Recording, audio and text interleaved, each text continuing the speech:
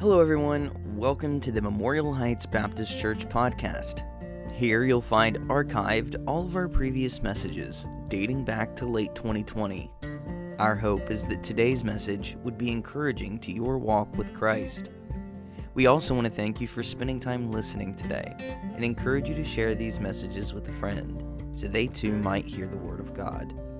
But for now, grab your Bible, open your ears, and let's get to it.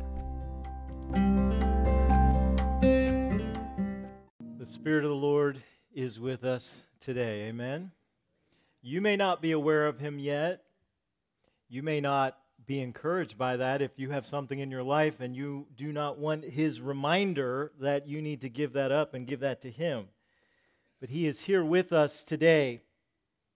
Since Pentecost, the church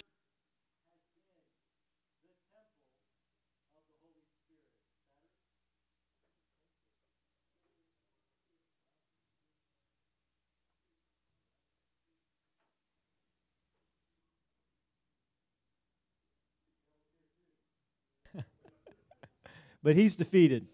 So I like to remind Him of that every chance I get. You want to change that for me? Thank you. Turn with me to Isaiah 57. Isaiah 57. Before we go to the book of Revelation this morning, I want to share with you a passage that a dear friend of ours shared with me this morning as she was in fellowship with the Lord in her devotionals this morning, and God brought her to Isaiah 57.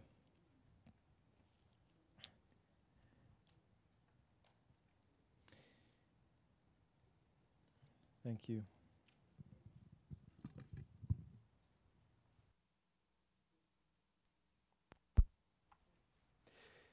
God said, "Thou art wearied," verse 10, "in the greatness of thy way, yet saidest not thou, there is no hope. Thou hast found the life of thine hand, therefore thou wast not grieved." In other words, you should be scared. You should be worried, but you think you got it under control. You think you're going to take care of this problem. And of whom hast thou been afraid or feared, that thou hast lied and hast not remembered me, nor laid it to thy heart? Have not I held my peace even of old, and thou fearest me not? I will declare thy righteousness and thy works, for they shall not profit thee. Friend, there are people who think that they're okay with God because they think that they're good enough. They think that their works are what is going to save them in the day of judgment. And God said, I'm going to take your righteousness into account. I'll declare all of it. And it's not going to help you one bit. And so, when thou criest, verse 13, let thy companies deliver thee. Let your idols deliver thee. Let the gods you've been trusting in deliver thee, if they can. But the wind shall carry them all away. Do you remember how the Holy Spirit fell on that first Pentecost where the church was born? Not the first Pentecost in history. For 1,500 plus years, the nation of Israel had been practicing for Pentecost, rehearsing what was going to happen on that day when the Holy Spirit fell. And yet, despite all of those centuries practicing over and over every year the Feast of Pentecost, most of them missed it. But to those who got it, to those who got Him, the Spirit came. He manifested as flames of fire above the apostles, the disciples' heads, and He came as a mighty rushing wind. The wind is often symbolic of the Holy Spirit in Scripture. We see it in Genesis chapter 1 when God created the heavens and the earth was without form, and void darkness fell upon the face of the deep. But the Spirit of God, like wind, was hovering and moving, ripples in the water, I believe, as He hovered above them. He was there on Pentecost. And He'll be there on the day of judgment. He'll be there on the day of judgment when He blows away all of the idols that man will still be trusting in.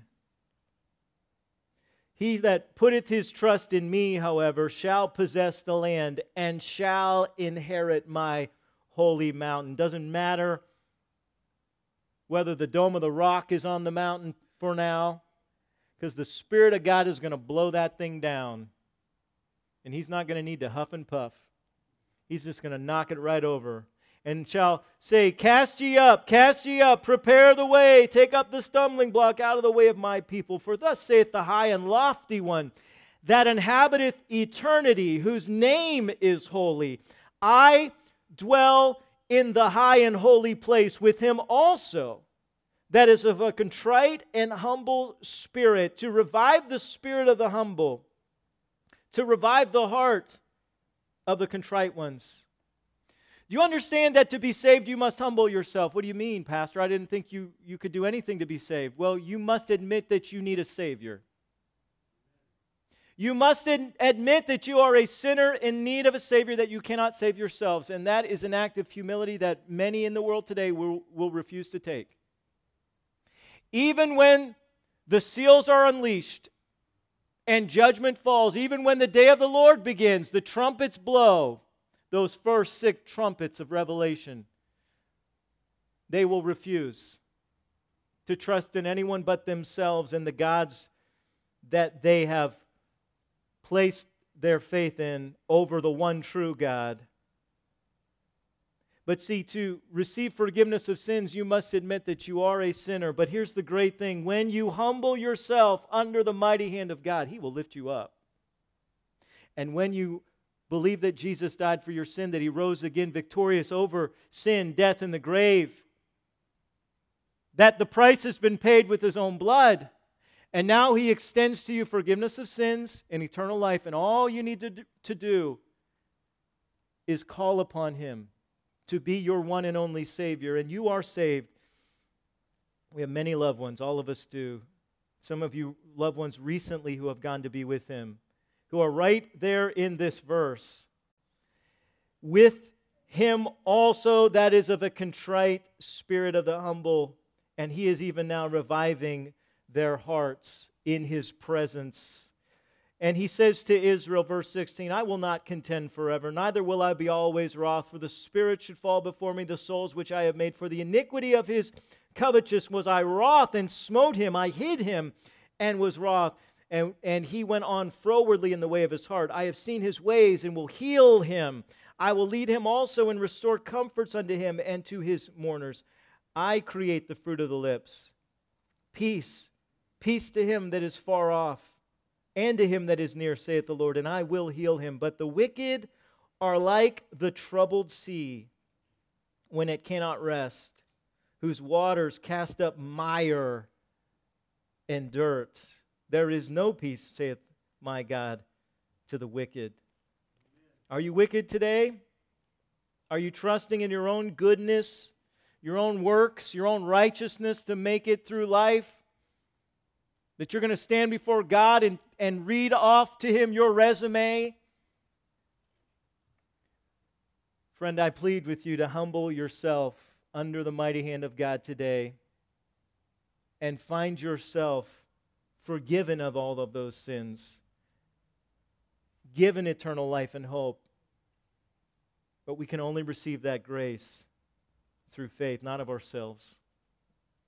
Turn with me to Revelation chapter 11. Revelation chapter 11. God who has declared the end from the beginning. God who is the high and lofty one. God who has promised judgment also promises peace. And the choice is yours, what you will receive in the days ahead. We've looked at the first 6 trumpets of judgment, announcing God's wrath, the day of the Lord. And now this morning, for a few moments, we're going to consider the final trumpets. Now, the 7th trumpet has been spoken about before we get to chapter 11. Back in chapter 8, verse 13, we read, "And I beheld and heard an angel flying through the midst of heaven, saying with a loud voice, Woe, woe, woe to the inhabitants of the earth by reason of the other voices of the trumpets of the three angels which are yet to sound." There are three more trumpets. We've talked about number 5. We've talked about number 6. The 7th one is coming. It is a great woe upon the earth. We're going to see why in a moment. This trumpet has also been pre-announced in chapter 10. Chapter 10, verse 5 says, "And the angel of the Lord, I believe, in chapter 10, the angel which I saw stand upon the sea and upon the earth, lifted up his hand to heaven, swear by him that liveth forever and ever, who created heaven and the things that are therein, and the earth and the things that are therein are, and the sea and the things which are therein, that there should be time no longer, but in the days of the voice of the 7th angel, when he shall begin to sound, the mystery of God should be finished, as he hath declared to his servants the prophets." The 7th trumpet will encompass the final revelations of the mysteries of God. And those mysteries will be woe to those who still call the earth their home. And so we come to chapter 11 and the 7th trumpet itself. Look with me in verse 14. "The second woe is past. Behold, the third woe cometh quickly, and the 7th angel sounded, and there were great voices in heaven saying, The kingdoms of this world are become the kingdoms of our Lord and of his Christ, and he shall reign forever and ever. And the 24 elders, which sat before God on their seats, fell upon their faces and worshiped God, saying, We give thanks, O Lord God Almighty, which art and wast and art to come, because thou hast taken to thee thy great power and hast reigned. And the nations were angry,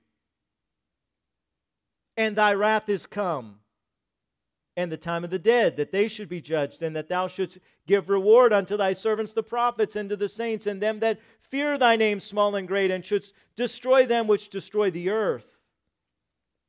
And the temple of God was opened in heaven, and there was seen in his temple the ark of his testament. Remember, as we saw last time we were together, the temple that will be rebuilt, the third temple, is not the temple of God.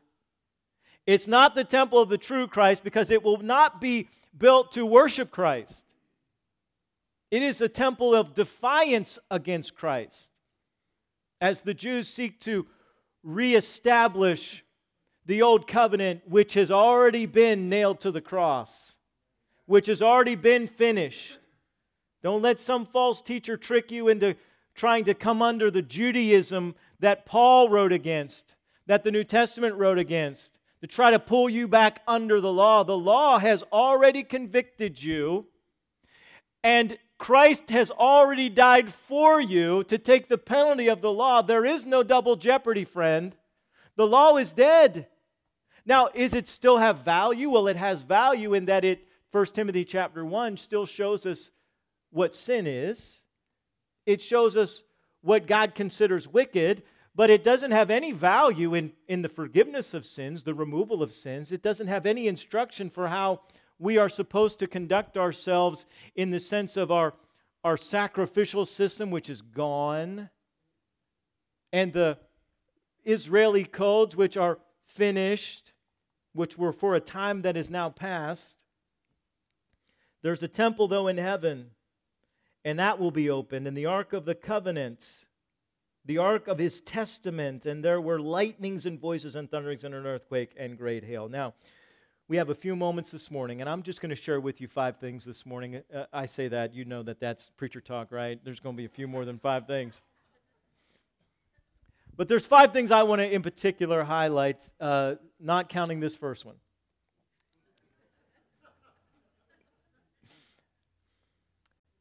I want to just remind you, I don't have time to re-preach this, okay? The 7th trumpet of Revelation is not the last trump of 1 Corinthians 15. I just want to highlight that again. The last trump of 1 Corinthians 15 is a reference to the Feast of Trumpets. The Feast of Trumpets was called the last trump. It was not the last trump of the year, by the way. There was a trump after that called the Great Trump, the Feast of the Great Trump, which came after the Feast of the Last Trump. Why is it called last, preacher, if it's not the last? Well, because it's the last of two. The first trump, the Feast of the First Trump, Pentecost. Pentecost. The Feast of the Last Trump, Rosh Hashanah, the Feast of Trumpets. Two trumpets. The Jews, they don't understand this. Those who don't know Messiah don't understand this. But see, they believe that those two trumps are represented by the two horns of the ram that were caught when Abraham raised his knife to kill his own son. And God said, now I know. Hold your hand. I have provided another sacrifice. And they don't understand why, but they believe that those two horns represent the Feast of Pentecost and the Feast of Trumpets. And so the first trump, Pentecost, the last trump, Rosh Hashanah, the Feast of Trumpets. Friend, the two trumps, the first and the last trump, are a prophetic picture of the church age. We began on Pentecost. We're out of here on trumpets. When the last trump of the rapture, the harpazo, sounds, and we will all be changed in a moment, in the twinkling of an eye. That's already happened in Revelation. That happens back in chapter 4, verse 1, when the door of heaven is opened and John is caught up. That's a picture of the rapture, and we then see the church in the throne room of God in Revelation 4 through 5. But here today, I want to show you the seventh trump, 5 things about the seventh trump. Number 1, the great voices that will proclaim Christ's coming reign. Christ has not yet taken up his earthly crown. He has not yet taken up his earthly crown. He has it. He's purchased it with his own blood. He's conquered sin, death, and the grave in his resurrection. But friend, Jesus is not reigning today. He's not. The Bible says Satan is reigning today. 2 Corinthians chapter 4, verse 4, the God of this age hath blinded people's minds to keep them from seeing the glory of the gospel of Jesus Christ. Why are people so deceived? Because there is a God of this age who is actively blinding them. He uses the media to do it. He uses entertainment and distractions. He uses he's got a big toolbox. He uses all sorts of things to shine the false light of self-righteousness and pride in people's eyes to blind them from seeing the true light of the glory of Jesus Christ. But see, even though, as 1 John 5:19 says, today the whole earth lies under the power of the evil one, there is a day coming when Jesus will pick up his crown and will come back and reign. And while the first 6 trumpets were pronouncements of judgment on the earth, the 7th trumpet is a pronouncement of victory for us. That's why it's a woe to the world. That's why the world is despising it. That's why the world is full of anger when they hear this. Psalm 2 says, why do the nations rage and the kings plot a vain thing? See, on Judgment Day, the nations of the world, the armies of earth are going to be gathered in Megiddo, Armageddon Valley, and they're not going to be surprised by Christ's return. That's why they're there. They're there to fight him. They know where he's coming back. They know he's coming back to the Mount of Olives. And the armies of the world are going to gather to fight him because the Antichrist is going to have them so fooled and so deceived that they're going to think they stand a chance. And the only thing that will surprise them in that day is how fast they die and how deep the blood flows. Up to the bridles of the horses it will flow. The great voices of heaven are proclaiming that while the earth is currently under Satan's reign, Jesus Christ is coming. See, in his death, in his resurrection, Jesus, the God-man, has secured for mankind the keys of death and Hades, back in chapter 1, verse 18. I hold the keys. Satan, I got your keys, Jesus said. I hold the keys of death and Hades. We'll talk, Lord willing, when we get to chapter 12. We'll talk about the day when Satan is kicked out of heaven. Spoiler alert, that has not happened yet. We'll get there when we get there. And he'll be shut out of heaven. The only place he's got left is earth. And Jesus is announcing, I'm coming for that too now. I'm coming for what belongs rightfully to me, not just as creator, but as the God-man, the firstborn over all creation. I will take what rightfully belongs to me. It was created by Him and for Him, we're told. Colossians chapter 1. He's coming to get it. The great voices in that day will proclaim it from heaven, and the elders will respond with worship. With worship, thanksgiving, and praise. By the way, you understand the word worship literally means to bow. They're going to get on their knees. Now, I know you may not feel comfortable getting on your knees in public, in church. And listen, there's nothing magical about putting yourself down on the ground if your heart is not bowed. You can bow your body all you want. You can cross yourself. You can say whatever you want. If your heart isn't right, it means nothing. But I encourage you, at home, beside your bed, somewhere, at some time, get on your knees when you pray. Because when you physically prostrate yourself, it helps your mind get the point. It helps your mind refocus on just how great He is and just how low I am.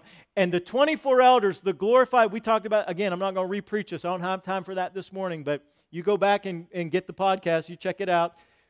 The 24 elders are either completely representative of the church, or they are literally 24, which I believe they're literally 24 men who are part of the church, but are therefore representing all of us. And these 24 glorified saints who have already been raptured and already been rewarded and already been given their victor's crowns, they will in heaven, in their glorified states, get on their faces. If I'm gonna get on my face there, I better practice now. If I'm gonna be so awed by His glory and holiness when I'm sinless, I ain't sinless, by the way. Neither are you. I better start doing it now. I better get on my face now. I better worship Him now. And notice how they worship. They worship with thanksgiving and with praise. God, here's what I'm thankful for, and God, here's how great You are. I wonder how many of us need to spend some time today, one-on-one, making a list of all the things that we can think of in a minute. Start with a minute. Might take you 5 minutes, might take you 10 minutes. But just start listing the things you're thankful for, that He's given you, that He's done for you. And praise Him. So many of our prayers are about us, and there's a place for that. We are called and commanded to bring our supplications and our prayers to Him and our needs, to cast our cares upon Him. But do we have any time in our prayers here and now to praise Him for His greatness, His holiness, His faithfulness, His power? Because when I think about His great power, I become less afraid of the challenges I have to face. When I remind myself by praising Him for His greatness, why am I afraid? That's why David was able to stand before Goliath. It's why Daniel was able to go down in that lion's den. It's why Shadrach, Meshach, and Abednego were able to march right into that fiery furnace, because they were consumed with His greatness and His power. Do what you want, O King Nebuchadnezzar. Do whatever you got to do. God can save us out of this, and even if He doesn't, we're not going to bow to you, because we're going to stand before Him. The elders respond with worship. By the way, this is the answer to the martyr's prayer of chapter 6, verse 10, when the martyr said, "How long, how long?" See, in chapter 6, the 7th week of Daniel, well, I believe somewhere in chapter 6 we see the beginning of the 70th week of Daniel, the the last 7 years of human history before the second coming. But what we do know, we don't know, the Bible doesn't tell us the exact start point in Revelation. We know in Daniel chapter 9 that when the Antichrist confirms a covenant, a 7-year covenant with Israel, that is the launch of the last final 7 years before the second coming. We don't have that actual treaty signature signed, sealed, and delivered in terms of exactly when in Revelation. But here's what we do have. We do have when are we at the midpoint? We do have that. We're at the midpoint now. We're at 3.5 years to go now.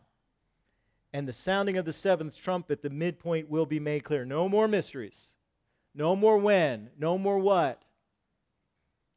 3.5 years, the two witnesses, whoever they are, I believe Elijah and Enoch. Some believe Elijah and Moses. They may be right. I may be wrong on that. Whoever they are, 3.5 years, preaching. No more mysteries by the time the seventh trumpet sounds.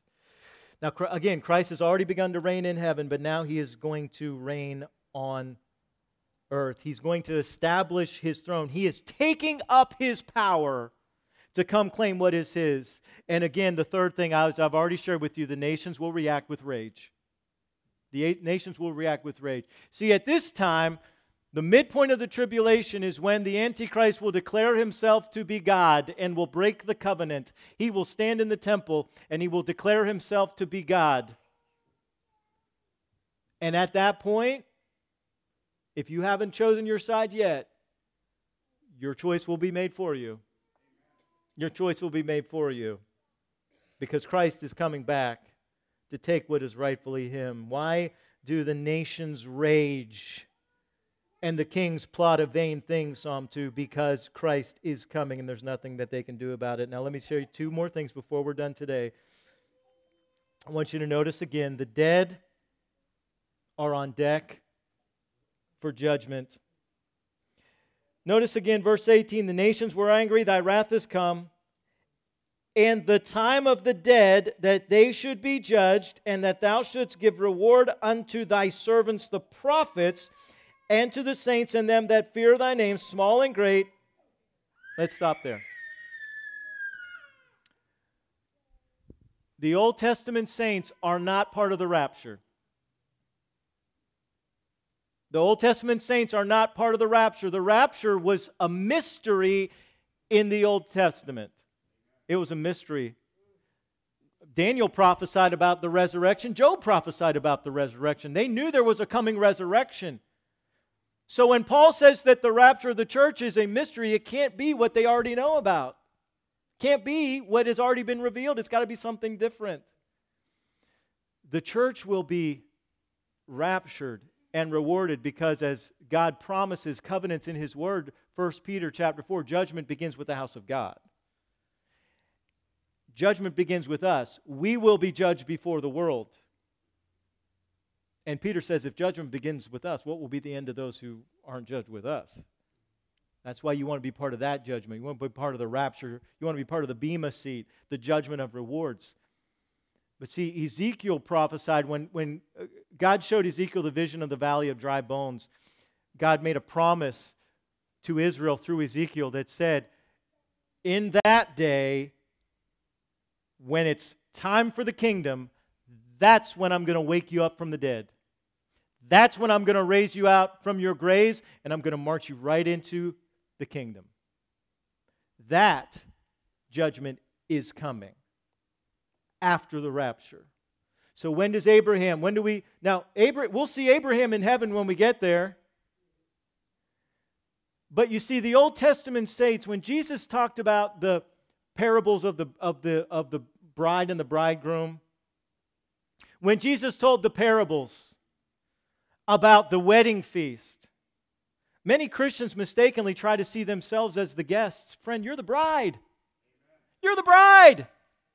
You ain't one of the guests. You're going to miss the whole meaning of those parables if you think you're one of the ones sitting there as a guest. Who are the guests? Abraham, Sarah, Isaac, Rebekah, Jacob, Rachel, Leah, on and on and on, Esther, on and on and on we can go. Those are the guests. They're not resurrected yet. They don't have their glorified bodies yet, but they're going to be celebrating because they know the kingdom is coming. They know their resurrection is coming, and they'll be there to celebrate. See, friend, death cannot prevent God's blessing on His children, but it also cannot protect you from His wrath. You think death is what's going to save you from God? You close your eyes in death, you open your eyes in eternity. Death is not the end of life, it's the end of biological life, but it's not the end of your spirit. It's not the end of your soul. Your soul's going to continue on. Your spirit's going to continue on after death. Do you know Him? Because, see, these dead are going to be judged. There are many people. They're going to die during these horrible judgments, but that is not the worst. That's not the worst that's coming. The servants of God will be, all those martyrs, death does not keep them from being rewarded. And all the wicked, death is not going to protect you from your judgment either. The resurrection will come after the second coming. The enemies of the Lord God Almighty will not be able to escape judgment. We'll get there, Lord willing, Revelation 19:20. Let me give you one more thing this morning. One more thing before we go. Great voices proclaiming Christ's coming reign in the seventh trumpet. The 24 elders respond with their worship. Nations respond with wrath. The dead are on deck. Batter up. They're on deck for their judgment, good or bad. And then as we wait, the true temple of God in heaven is opened. The true temple of God is and has always been in heaven. Hebrews has some really amazing revelations about this. Hebrews chapter 8, verse 2 and 5, chapter 9, verse 24. But Hebrews is not the first place to reveal this to us. In fact, Moses reveals this to us way back in Exodus chapter 25. Isaiah repeats it in his vision, when I saw the Lord high and lifted up, and the train of His robe filled the temple, Isaiah chapter 6. The temple on earth is a model of the real thing in heaven. When Solomon built his temple, he was just building a model. Y'all put models together with your kids, or when you were a kid, you put together models. I like those Snap-it models because I didn't have the patience for the glue to dry. I got a model I asked for. My parents bought it for me. I'm not kidding, like 20 years ago. And it's still in my room, and it's still in the box. And I look at it once in a while and think, I got to get that model done. But it's not a Snap-it. I don't have time for that right now. Maybe Elijah will do it for me someday. It's just a model. The tabernacle of the Old Covenant was just a model, but it's a model of something real. It's a model of something real. See, when the third temple comes, they're building a temple, and it's a model. It's going to be modeled after the ones before it. It's going to be modeled after the true temple of God. And it's going to be built in His name, but it's not going to be for Him because they reject Messiah when they build it. But see, there's a true temple, one that's not made by human hands or by merely human hands. I believe that's the temple that we're going to worship in on earth in the kingdom, that it's going to come down. Notice the ark has been missing from Scripture since King Josiah returned it to Jerusalem all the way back in 2 Chronicles chapter 35, 2 Kings chapter 23. That's somewhere around 650 BC. I didn't double check all those dates. 44 years, though, before the temple, right around 44 years before Nebuchadnezzar came in, ransacked the temple, looted the temple, took Israel captive. And ever since then, the Bible hasn't said anything about it. There's all kinds of stories. Some people believe it's under the Temple Mount. Some people believe it was taken to Ethiopia and it's hidden there. There's all kinds of stories. Where is the Ark of the Covenant? They make movies about it, right?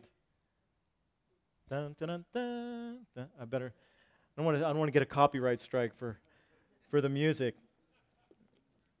One of John Williams' best. I'll tell you where the temple's going to be. Now, is it there right now? Maybe. Maybe God's going to take it up when He raptures us. I don't know. But wherever it is now, I can tell you where it's going to be in the day of judgment. It's not going to be in the temple in Jerusalem. It's going to be in the temple of heaven. And the ark contains three things as we close.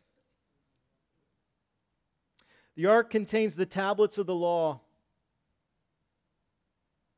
It contains manna, angel food.